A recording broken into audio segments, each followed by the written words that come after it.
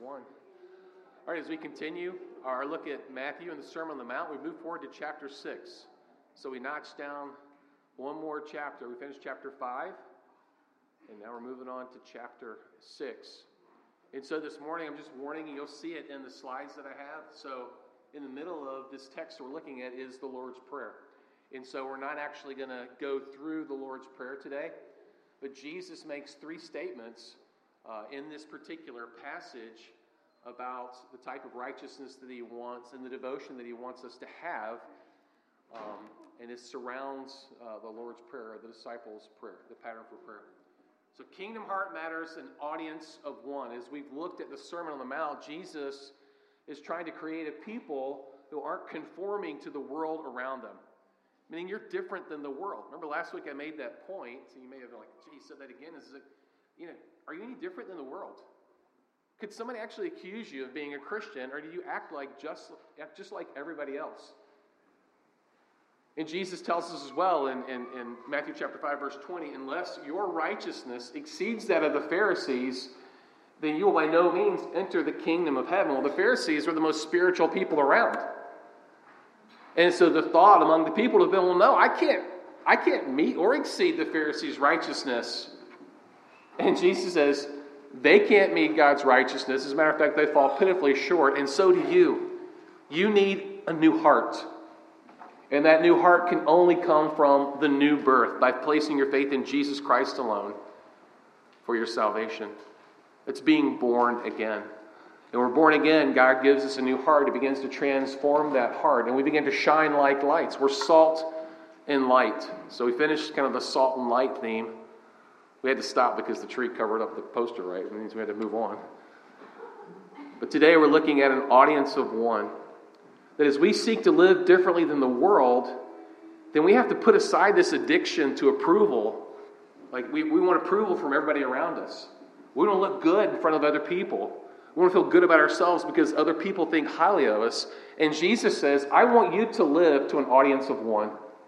And that audience is God. You have an audience worthy.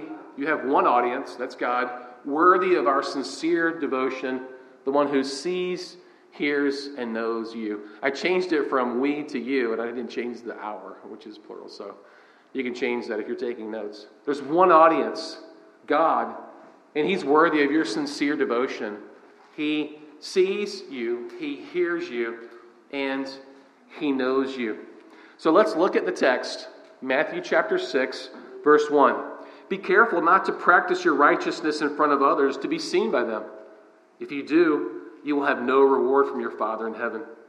So, when you give to the needy, do not announce it with trumpets, as the hypocrites do in the synagogues and on the streets, to be honored by others. Truly, I tell you, they have received their reward in full. But when you give to the needy, do not let your left hand know what your right hand is doing. It is the opposite. Left, right, sorry about that. It's funny when I'm up here and I'm like doing this and that, and I get confused. I'm like, I'm confusing them because I said this was this a while ago, and now I'm over here. All right, left and right. So that your giving may be in secret. Then your Father who sees what is done in secret will reward you. And when you pray, do not be like the hypocrites, for they love to pray standing in the synagogues and on the street corners to be seen by others. Truly, I tell you, they have received their reward in full. But when you pray, go into your room, close the door, and pray to your Father who is unseen. Then your Father who sees what is done in secret, he will reward you. And when you pray, do not keep on babbling like the pagans, for they think they will be heard because of their many words. Do not be like them. Be different. Don't be like the world. For your Father knows what you need before you ask him. Okay, we're going to go from 8 to 16. Okay, remember I told you we're going to skip the Lord's Prayer. When you fast, do not look somber as the hypocrites do, for they disfigure their faces to show others they are fasting. Truly, I tell you, they've received their reward in full. But when you fast, put oil on your head and wash your face, so that it will not be obvious to others that you're fasting, but only to your Father who is unseen, and your Father who sees what is done in secret will reward you. You have an audience of one worthy of your sincere devotion, the God who sees, hears, and knows you.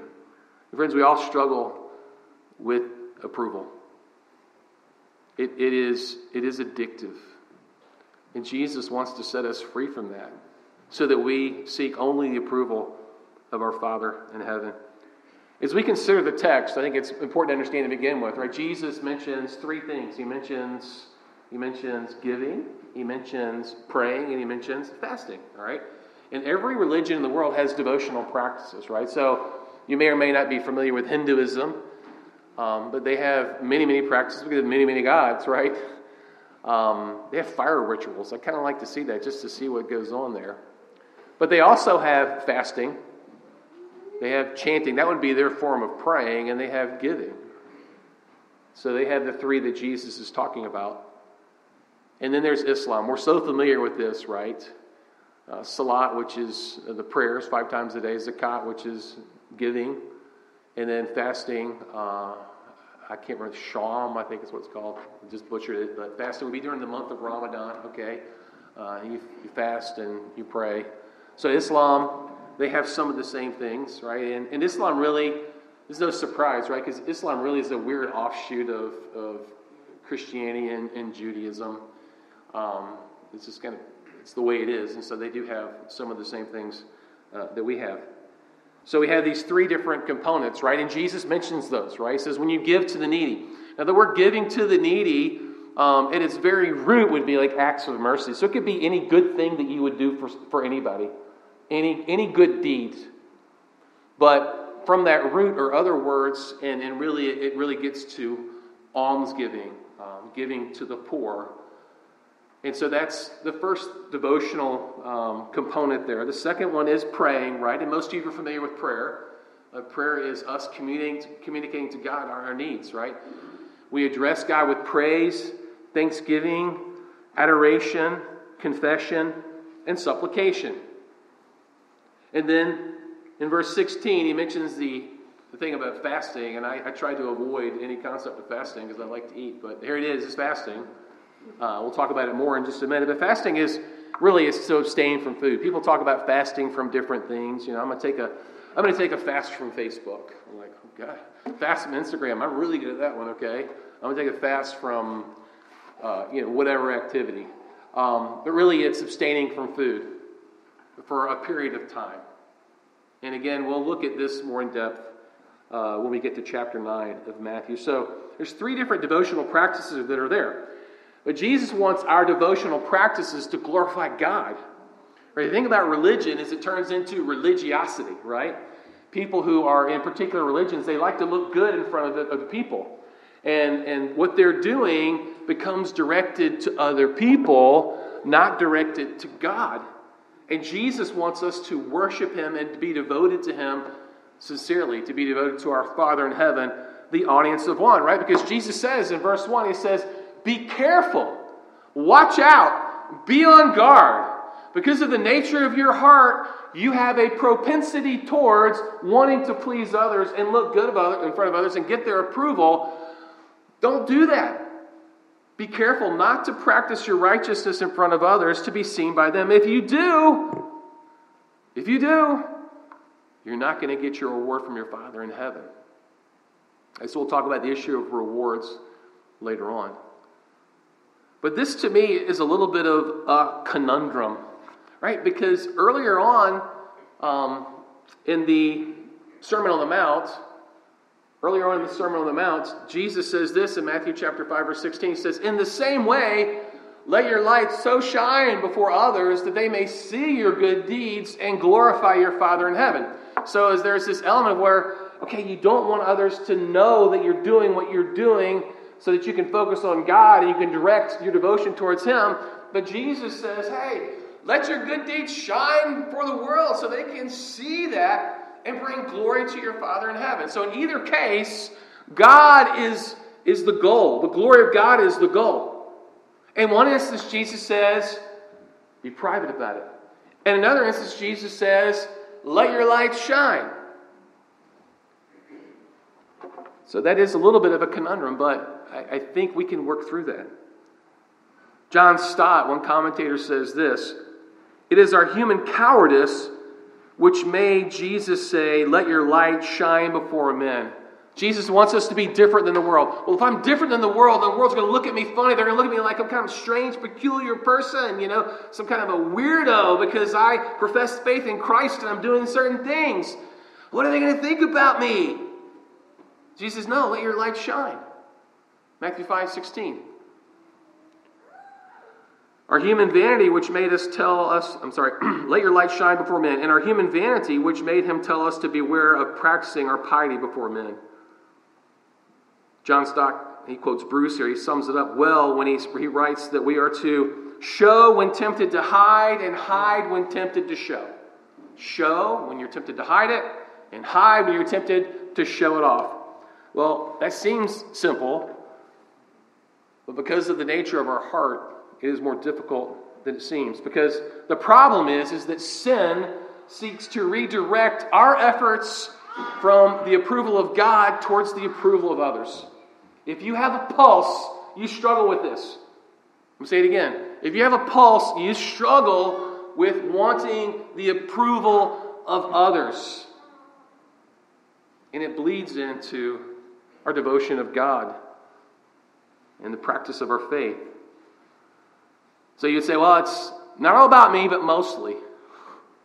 It is. Right? We think about ourselves all the time, right? We're really good at thinking about ourselves, really good at loving ourselves. We looked at that last week. But here's the thing about God. God says, I am the Lord, that is my name. I will not yield my glory or my praise to idols. And so what God is saying, when you do something, it should be for the praise of my name. It should be for my praise because I created you, I sustain you, I give you life, I called you into new life in Christ, I've given you my commands. It's about me. Don't make it about you. You might say, well, God sounds like some kind of a overbearing cosmic, ogre, trying to make it all about him. Well, John Piper is pretty good on this subject. I don't have a quote for him. But basically, the premise is this. God has created us in such a way that when we devote ourselves to what He's called us to devote ourselves to, when we direct it to Him, towards Him, for His glory, we get the greatest satisfaction, the greatest joy, and the greatest fulfillment, because that's the way God has created us. So when God says, I'll not yield my glory to another, a part of that is that, look, I've created you in such a way that when you bring me glory, your sin nature may say something to the contrary, but when you bring me glory, you are going to have the highest joy and the highest satisfaction. So, since that's the case, whether you eat or drink, whatever you do all for the glory of God. Everything is directed towards God. Martin Lloyd-Jones says this, let us never forget this. The Christian at one and the same time is to be attracting attention to himself and yet not attempting to attract attention to himself. So it seems a little bit of a contradiction. But I think Storm says it well when he says, we ask this question, am I acting like a mirror reflecting back all the glory to God? Or am I acting like a sponge absorbing all the attention and adulation to myself? Is your life about God and what others think about God? Or is your life about you and what other people think about you? That's the question that you have to wrestle with. Who are you trying to draw attention to? Because God is not happy with religious hypocrisy. So be careful, Jesus says. Don't do it. Guard against it. So we have to talk about the issue of hypocrisy. And we're all hypocrites, friends. We're all hypocrites. Every one of us. Gene Wilder. This picture of Gene Wilder has gotten so much mileage in memes. It's incredible. There's probably at least 1,000 memes, right? With this picture, right? So here, Gene Wilder supposedly says, so you're saying I'm a judgmental hypocrite. How very non-judgmentally hypocritical of you, right? Just all of us are hypocrites. What is the main accusation that people outside the church lodge against the church? I don't want to be a part of a church. I don't go to church. You know why? Because they're a bunch of hypocrites. That's what they're, a bunch of hypocrites. And I agree with this. The church is not full of hypocrites. There's always room for more. Where should hypocrites be? And the hypocrites in church, and they're confessing their hypocrisy, and they're crying out for forgiveness for their hypocrisy, and they're trying to do better. That's a good thing. So you're better off if you're a hypocrite and you stay away from other hypocrites who are trying to do better.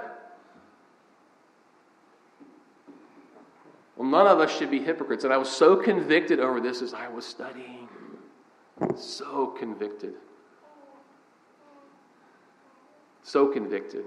Like I've mentioned before from the pulpit, right? So I stand up here and preach, right? And what am I thinking? What are you guys thinking about me while I'm preaching? Do you think highly of me while I preach? Because really this is about me. This is not about preaching God's word and honoring God with this. That's the kind of person I am on the inside sometimes. Like literally, I'm thinking, like, what are you thinking about me? All of us struggle with hypocrisy in different levels, different areas. And it's probably most profane when it's in the area of being devoted to God. So what is a hypocrite? Most of you probably know, but let's just review this, okay? Because if you're like me, sometimes you forget certain aspects of things. A hypocrite is a person who professes beliefs and opinions that he or she does not hold in order to conceal his or her real feelings or motives. Right? So most of us think of a hypocrite as, okay, like you do one thing, you say one thing, and yet you're doing another when you're not around people that you said the one thing to, right? It's like, you kind of get that, right? It's like two-faced. Like the picture is, I have a picture of a mask of an actor, right? The word hypocrite comes from the Greek word for an actor. Somebody who put on a mask. And you think they're one way, but they take the mask off and really they're another way. Right? Who's experienced this with COVID? Right? I've worked around people, it's just recently it's happened, that like for 3 years, I didn't know what their face looked like. And I had a picture in my mind what their face looked like, but they've been wearing a mask for 3 years. In healthcare, it's really been that way because in the nursing home, some people, they refuse to walk into the nursing home without a mask on, and I've never seen them without a mask. The other day, I was at the Hamtramck Mixed Tree Festival. I guess it was back in September, right? And I walk up to somebody, and they don't have their mask on. I was like, holy smokes, I had no idea that's what you looked like. But sometimes we hear that about somebody's actions, right? Holy smokes, I had no idea that person would ever act that way. The second part of this definition, any person who puts on a false display of virtue. And that's what Jesus is dealing with here right now. These people honor me with their lips, but their hearts are far away from me. They say all the right things. They have all the right practices. But it's not for me. It's so that they can look good in front of other people and have an elevated standing among God's people. So why are we that way? What is it that causes this hypocrisy? Right? So let's use the command to love. Like a command to love other people, right? From this love flow the good deeds that we do for other people, whether it's giving or doing for somebody, right? So this cerebrally, it's a picture of a brain, right? We have this command that's given to us to love other people. And what happens in our mind goes through our heart. Our heart is our warehouse for our desires, right? So mentally we think something, and it goes through our heart, and it interacts with our desires. And from that flow our actions. Right? Guard your heart with all diligence, for from it flow the issues of life. The problem is this, is that our heart is deceitful above all things. Who can understand it? Who can understand it? And so as we seek to obey the commands of God, and this command to love would involve doing things for other people, our heart is twisted, it's sinful, and it redirects things back to ourselves. It becomes about us. I don't think that concept is too hard to work out. What God wants is for it to be directed towards Him. Whatever you do, whether you eat or drink, do all for the glory of God. And so the hypocrite is the one, the hypocrite is the one who is seeking self first and foremost. When you're a hypocrite, it's all about you. What do they think about me? I want them to think this about me at this time, so I'm going to say this and I'm going to do these things so that they think this about me. And you go away and you do something totally different. Oh, this is for God. What I'm doing right now is all for God. I'm serving you. I'm giving you this. I'm doing this. But really, I want other people to know that I do good things and they think highly of me. So the problem is hypocrisy. Jesus doesn't like it. God doesn't like it. So when you give to the needy, Jesus says, do not announce it with trumpets, as the hypocrites do. Why do they do it? Look in the green. To be honored by others, right? So this concept of giving, right? And what do they mean by announce it with trumpets? Some people say it was, okay, well, in the temple area where you gave, the urn that you put the money in was shaped like a trumpet, and so don't go up there and throw your money around and put it in there. That's one commentator. Most of them land on what we would think it would land, where it land. Don't blow your own trumpet. Don't announce it when you're going to give to people. Don't announce your good deeds, as the hypocrites do. Right? In our culture, I was trying to think, where does this happen? Like, when do we do this? And again, social media, there's so many good, beautiful things that you can do with it. But in Christian circles, one of the areas that I've seen that it's not good is people go on mission trips. They come to Hamtramck, and all of a sudden on Facebook, there's all these photo ops with the Yemeni kids, right? I'm like, what's that for? Here's me driving so-and-so to get so-and-so because they don't have any food and they need to be taken care of. And here, let's look at each other. Yeah, picture. Announcing to the world, look what I've done. And then what happens? After you post it, what are you doing? You're looking for likes. Who like this? To be honored by others. And Jesus says, no, that's what hypocrites do. And when you do that, you've received your reward. Moving forward to the issue of prayer, right? He says, don't be like the hypocrites. They love to pray standing in the synagogues and on the street corners, right? So in the Jewish milieu of life, there were certain times of day that they were supposed to pray. And it has been written that some people would make sure at that time of prayer, a person would organize their existence so that they're standing in a very busy area. Oh, it's the time to pray, so you need to pray right now. And they'd stand up and they would start praying in front of everybody. And it wasn't just a short prayer, right? It was a long-winded prayer. It was babbling. It was carrying on. He just says, don't do that to be seen by men. We're going to talk more about prayer when we get to the Lord's Prayer. But we've all been around people that like to hear themselves talk in the midst of prayer. Okay, and sometimes it can be sincere, I guess. But sometimes it's very hard to swallow. And you begin to wonder about their motivations. Jesus says, don't be like the hypocrites. And then down in verse 16 about fasting, he says, when you fast, do not look somber as the hypocrites do, for they disfigure their faces to show others they are fasting. Literally, it's a play on the words. In the Greek, it's like, don't be so disfigured that people don't recognize you. And then they ask, isn't that so-and-so? They look so disfigured. They must be fasting. It's kind of the way it's written. Jesus says, no. When you're performing your acts of devotion to God, don't let people know what you're doing. Keep it to yourself. Be devoted to God, not the approval of others. Because when you do it to the approval of others, you are a hypocrite. And what does Jesus say in Matthew chapter 23? He goes to this list of accusations or list of complaints about the Pharisees. He calls them hypocrites again and again and again. And he says this, woe to you, teachers of the law and Pharisees, you hypocrites! You are like whitewashed tombs, which look beautiful on the outside, but on the inside you're full of bones and dead, and everything is unclean. In the same way, on the outside you appear to people as righteous, but on the inside you're full of hypocrisy and weakness and wickedness. John Piper says, Jesus calls them hypocrites because they're praying and fasting. They want to appear as if they treasure God. In fact, they treasure the praise of men. Friends, the church is full of hypocrites.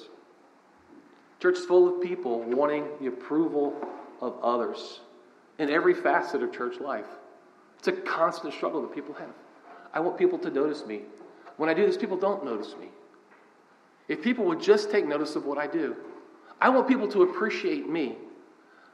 I want people to value what I do for the church. I'm doing this for Jesus, for crying out loud. How come nobody can see what I'm doing for Jesus? It's all hypocrisy. Because you're making it about yourself, not about Jesus. And you're getting your reward when you do that. Plummer, a commentator, says this. He says, when hypocrites seek the approval of others, they receive their pay then and there. And they receive it in full. God owes them nothing. They were not giving, but buying, right? I'm doing these things because I'm buying the approval of others. I'm praying with you now because I want you to approve me. I'm giving this to you now because I want you to think highly of me. I'm exercising in this fasting, God, because I'm trying to twist your arm, and I want other people to know that I've reached a level of spirituality where I fast. They wanted the praise of men. They paid for it, and they've got it. The transaction is ended, and they claim nothing more.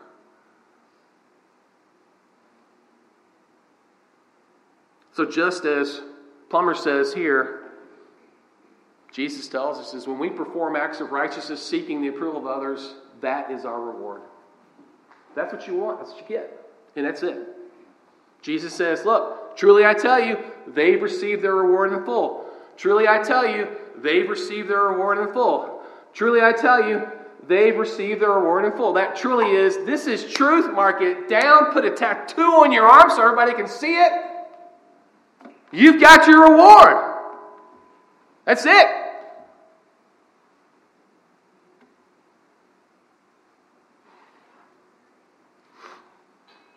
It can be overwhelming, right? Because we're all hypocrites.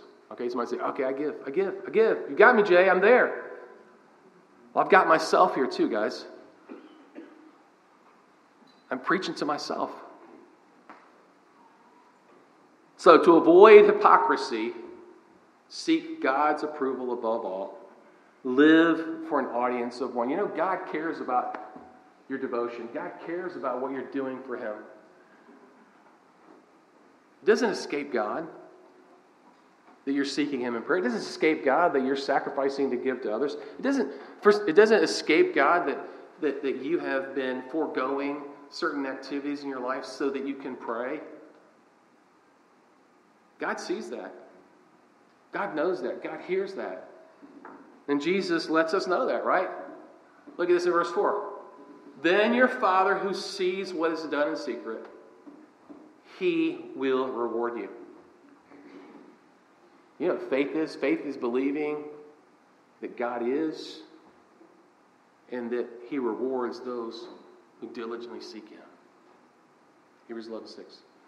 That God is and that He rewards those who diligently seek Him. God sees what's done in secret, and He will reward you. Look in verse 6. Your Father sees what is done in secret, and He will reward you. Verse 8. Your Father knows what you need when you come to Him in prayer. You're not all of a sudden surprising God. You don't have to scream loud. You don't have to say it a lot of times. You don't have to get all emotional. You don't have to hold your hands in a certain way. Although in my studying, I've been finding out that the normal posture for prayer is this. It's kind of the normal posture of prayer. My kids, we used to talk about this. So why don't we put our hands together and close our eyes like this? Because otherwise you'd be grabbing your food and staring at your brothers and sisters, right? Nothing wrong with having your eyes up while you're praying.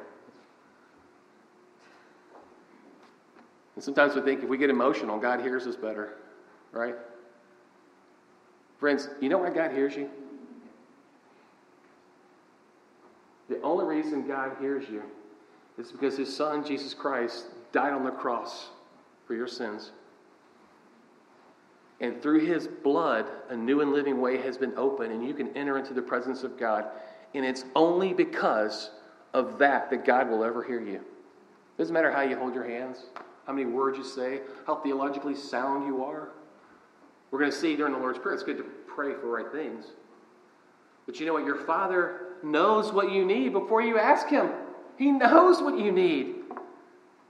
And lastly, He sees you. He sees what's done in secret. and He will reward you. So here we have again that discussion of rewards, that God will reward us when we are sincerely devoted to Him, when we focus on His glory and not our glory and our receiving approval from others. There's plenty of places in Scriptures that talk about reward. Sometimes people think it's a little too base or earthly to talk about the fact that God rewards us for our spiritual activities. But Scripture is replete with examples of God rewarding us for doing what He's called us to do. Now, 1 Corinthians 3 is talking about Paul and his church planting ministry and what people that came after him were doing. Okay, I get that. But the principle is still the same. If anyone builds on this foundation using gold, silver, costly stones, wood, hay, or straw, their work will be shown for what it is, because the day, judgment, that bar will bring it to light. It will be revealed with fire, and the fire will test the quality of each person's work. If what has been built survives, the builder will receive a reward. Why do you do what you do? Do you do it for the approval of others? If you do it for the approval of others, you receive your reward. You've bought that reward. If you do it for the approval of God and nobody ever sees what you've done, one day you will be rewarded for that. In 2 Corinthians, we all must appear before the judgment seat of Christ so that each of us will what? Receive what is due. For things done in the body, whether good or bad. Now, friends, we stand before Christ. Your sin was judged on Jesus Christ when He died on the cross. This is not a judgment of, your sins. Have you placed your faith in Christ or not? This is a judgment of your faithfulness to Christ and your life as you follow Christ. Your reward. When we live for an audience of one, we have and will receive a reward. The reward really is being with God. It's being with God. Your Father who sees you will reward you. Your Father who sees you will reward you. Your Father who sees you will reward you. Earlier on in chapter 5, in the Beatitudes, we talk about rewards. You guys probably don't remember that. In the Beatitudes, Jesus gives specific rewards for those who come to faith in Christ and who are following Him, living differently than the world. He says, "Blessed are the poor in spirit, for theirs is the kingdom of heaven." Reward. "Blessed are those who mourn, for they will be comforted." Reward. "Blessed are the meek, for they shall inherit the earth." Reward. "Blessed are those who hunger and thirst for righteousness, for they will be filled." Reward.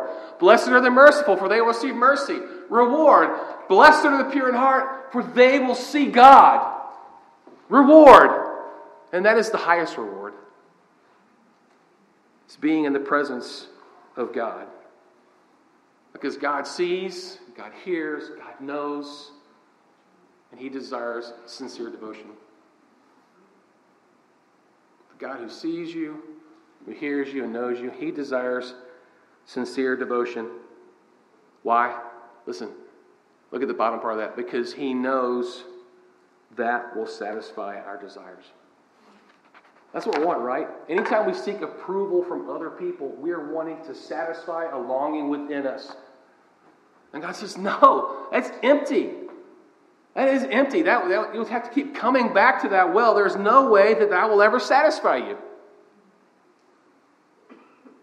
So let's work through that as we look at the points to ponder as we close up. 1, I feel like I am stuck on an approval treadmill. I am addicted. In every sphere of my life, I'm just concerned about what people think about me. I want their approval. I want to feel good about myself because of the way they feel about me. I'm addicted to it. I've got to have it. Right? We saw the cause of that. Right? It's the heart. And the heart is where our desires are. So if we're going to overcome that, we have to have our desires transformed. And only Jesus can transform our desires. In Jeremiah, as Jeremiah wrote to a people who were seeking the approval of others, and they had turned to idolatry to get what they want, he says this, "Be appalled at this, you heavens, and shudder with great horror, declares my Lord. My people have committed 2 sins. They have forsaken me, the spring of living water, the only one who can satisfy, and they have dug their own cisterns, broken cisterns that cannot hold water." So a cistern is something that holds water. And Jesus says, look, you are seeking from other people what only I am supposed to give you. You are seeking for satisfaction and what only I am supposed to give you. Where you're going for approval, that's drinking from dirty water. Don't do it. Jesus says, come to me. I am the only living water. Only in Him we will never have thirst. Only when we crave Christ and the approval of the God-man will our bondage for the craving of mere human approval be broken. It's only when we dive into the water of Christ, when we take in the water of Christ, when we surround ourselves with the water of Christ, and when we drink the water of Christ, will our addiction to the approval of others be broken.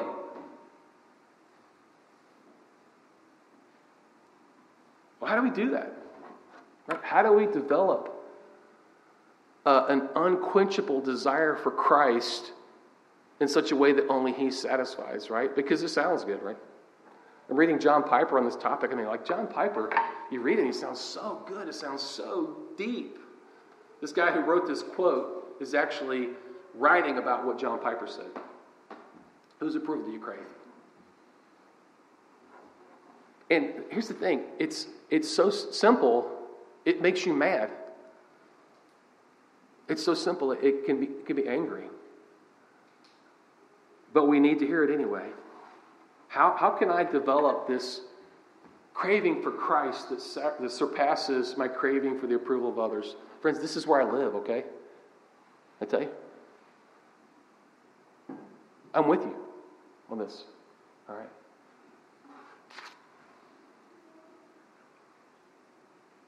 Well, if the heart is the issue, again, the heart's the issue. How about pray? Go into your room, go into your closet, get by yourself, stand however you want, get on your knees, fall on your face, however you want to do it. I don't care. I do them all right? When I'm in my office, my kids don't know this, but I have all kinds of positions, right? Pray. God, create in me a clean heart. God, my heart is so wicked. I don't know why it is. When I want to do something good for you, you've commanded me to love, and I want to love that person, and I go out to do what I'm supposed to do, and all I can think about is what are they going to think about me? Do they appreciate this? God, create in me a clean heart. Take away that filthy desire, that addiction for approval. God, give me an undivided heart. Right? It's like a Dr. Jekyll, Mr. Hyde thing, isn't it? It's like one minute you're like real spiritual and it's all groovy, it's all copacetic. It's like, yeah, this is good, man. I read God's word. I'm into this. I'm going to go to church. I'm going to serve. I'm going to do this. And all of a sudden,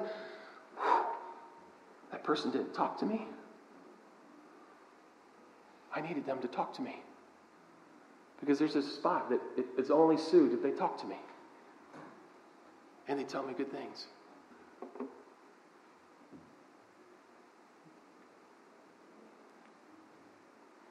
And read God's word. It should say, read God's word. I have hidden your word in my heart that I might not sin against you. Right? That's simple. Pray and read God's word. Fill yourself with Christ. Let the word of Christ dwell richly within you. Saturate your mind with Christ. Christ is the living word. But as you serve in the church, you may say, it's so hard to keep serving when nobody notices what I'm doing.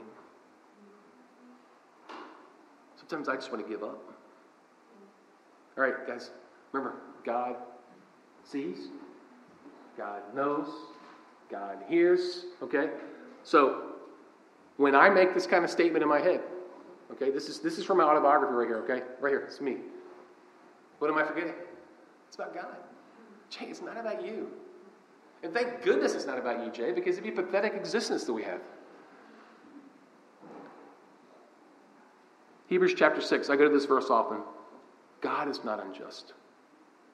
He will not forget your work and the love you have shown him as you have helped his people and continue to help them.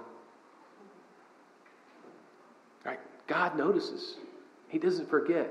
And He promises to reward you, right? We talked about in the first service about the fact that God always keeps His promises. We talked about Jesus Christ returning.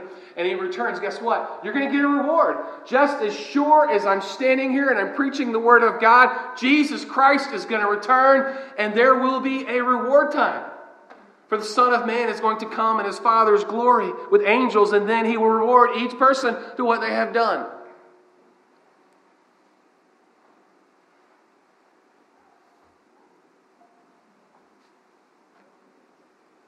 Sometimes we feel like we just don't have. And, I'd get noticed if I was more talented. If I was like so-and-so, then people would notice me. Like if I had this gift and this ability, if I had this experience, then people would notice me. Remember Jesus in the parable of talents? Well done, good and faithful servant. Why? Because you've been faithful with a few things. You've been faithful with just a little bit. So, friends, take that little bit that God's given you. Devote yourself to God. Make that little bit all about God and His glory, not you and your self-approval. And guess what? There is a time coming in the future when God will put you in charge of many things. And guess what? At that time, you won't struggle with that approval addiction. Right? Because it's going to be in the kingdom. Amen? All right. You have one audience worthy of sincere devotion. One. That's one. The God who sees, the God who hears, the God who knows, and He will reward you. May God transform our hearts and free us from the addiction of approval. Amen? All right. Let's pray, and then we're going to sing a song together. Father, we thank You for the truth of Your word this morning. Thank You for Jesus. He's just so bold and raw in His declarations. I thank You that He is so willing to love us by calling us hypocrites so that we will change. God, I pray right now, if there are any in this audience who struggle with approval like I do, I pray that You would free them from that. Father, work in all of us that we would bring You glory through our actions, through our devotion. We ask this in Jesus' name. Amen.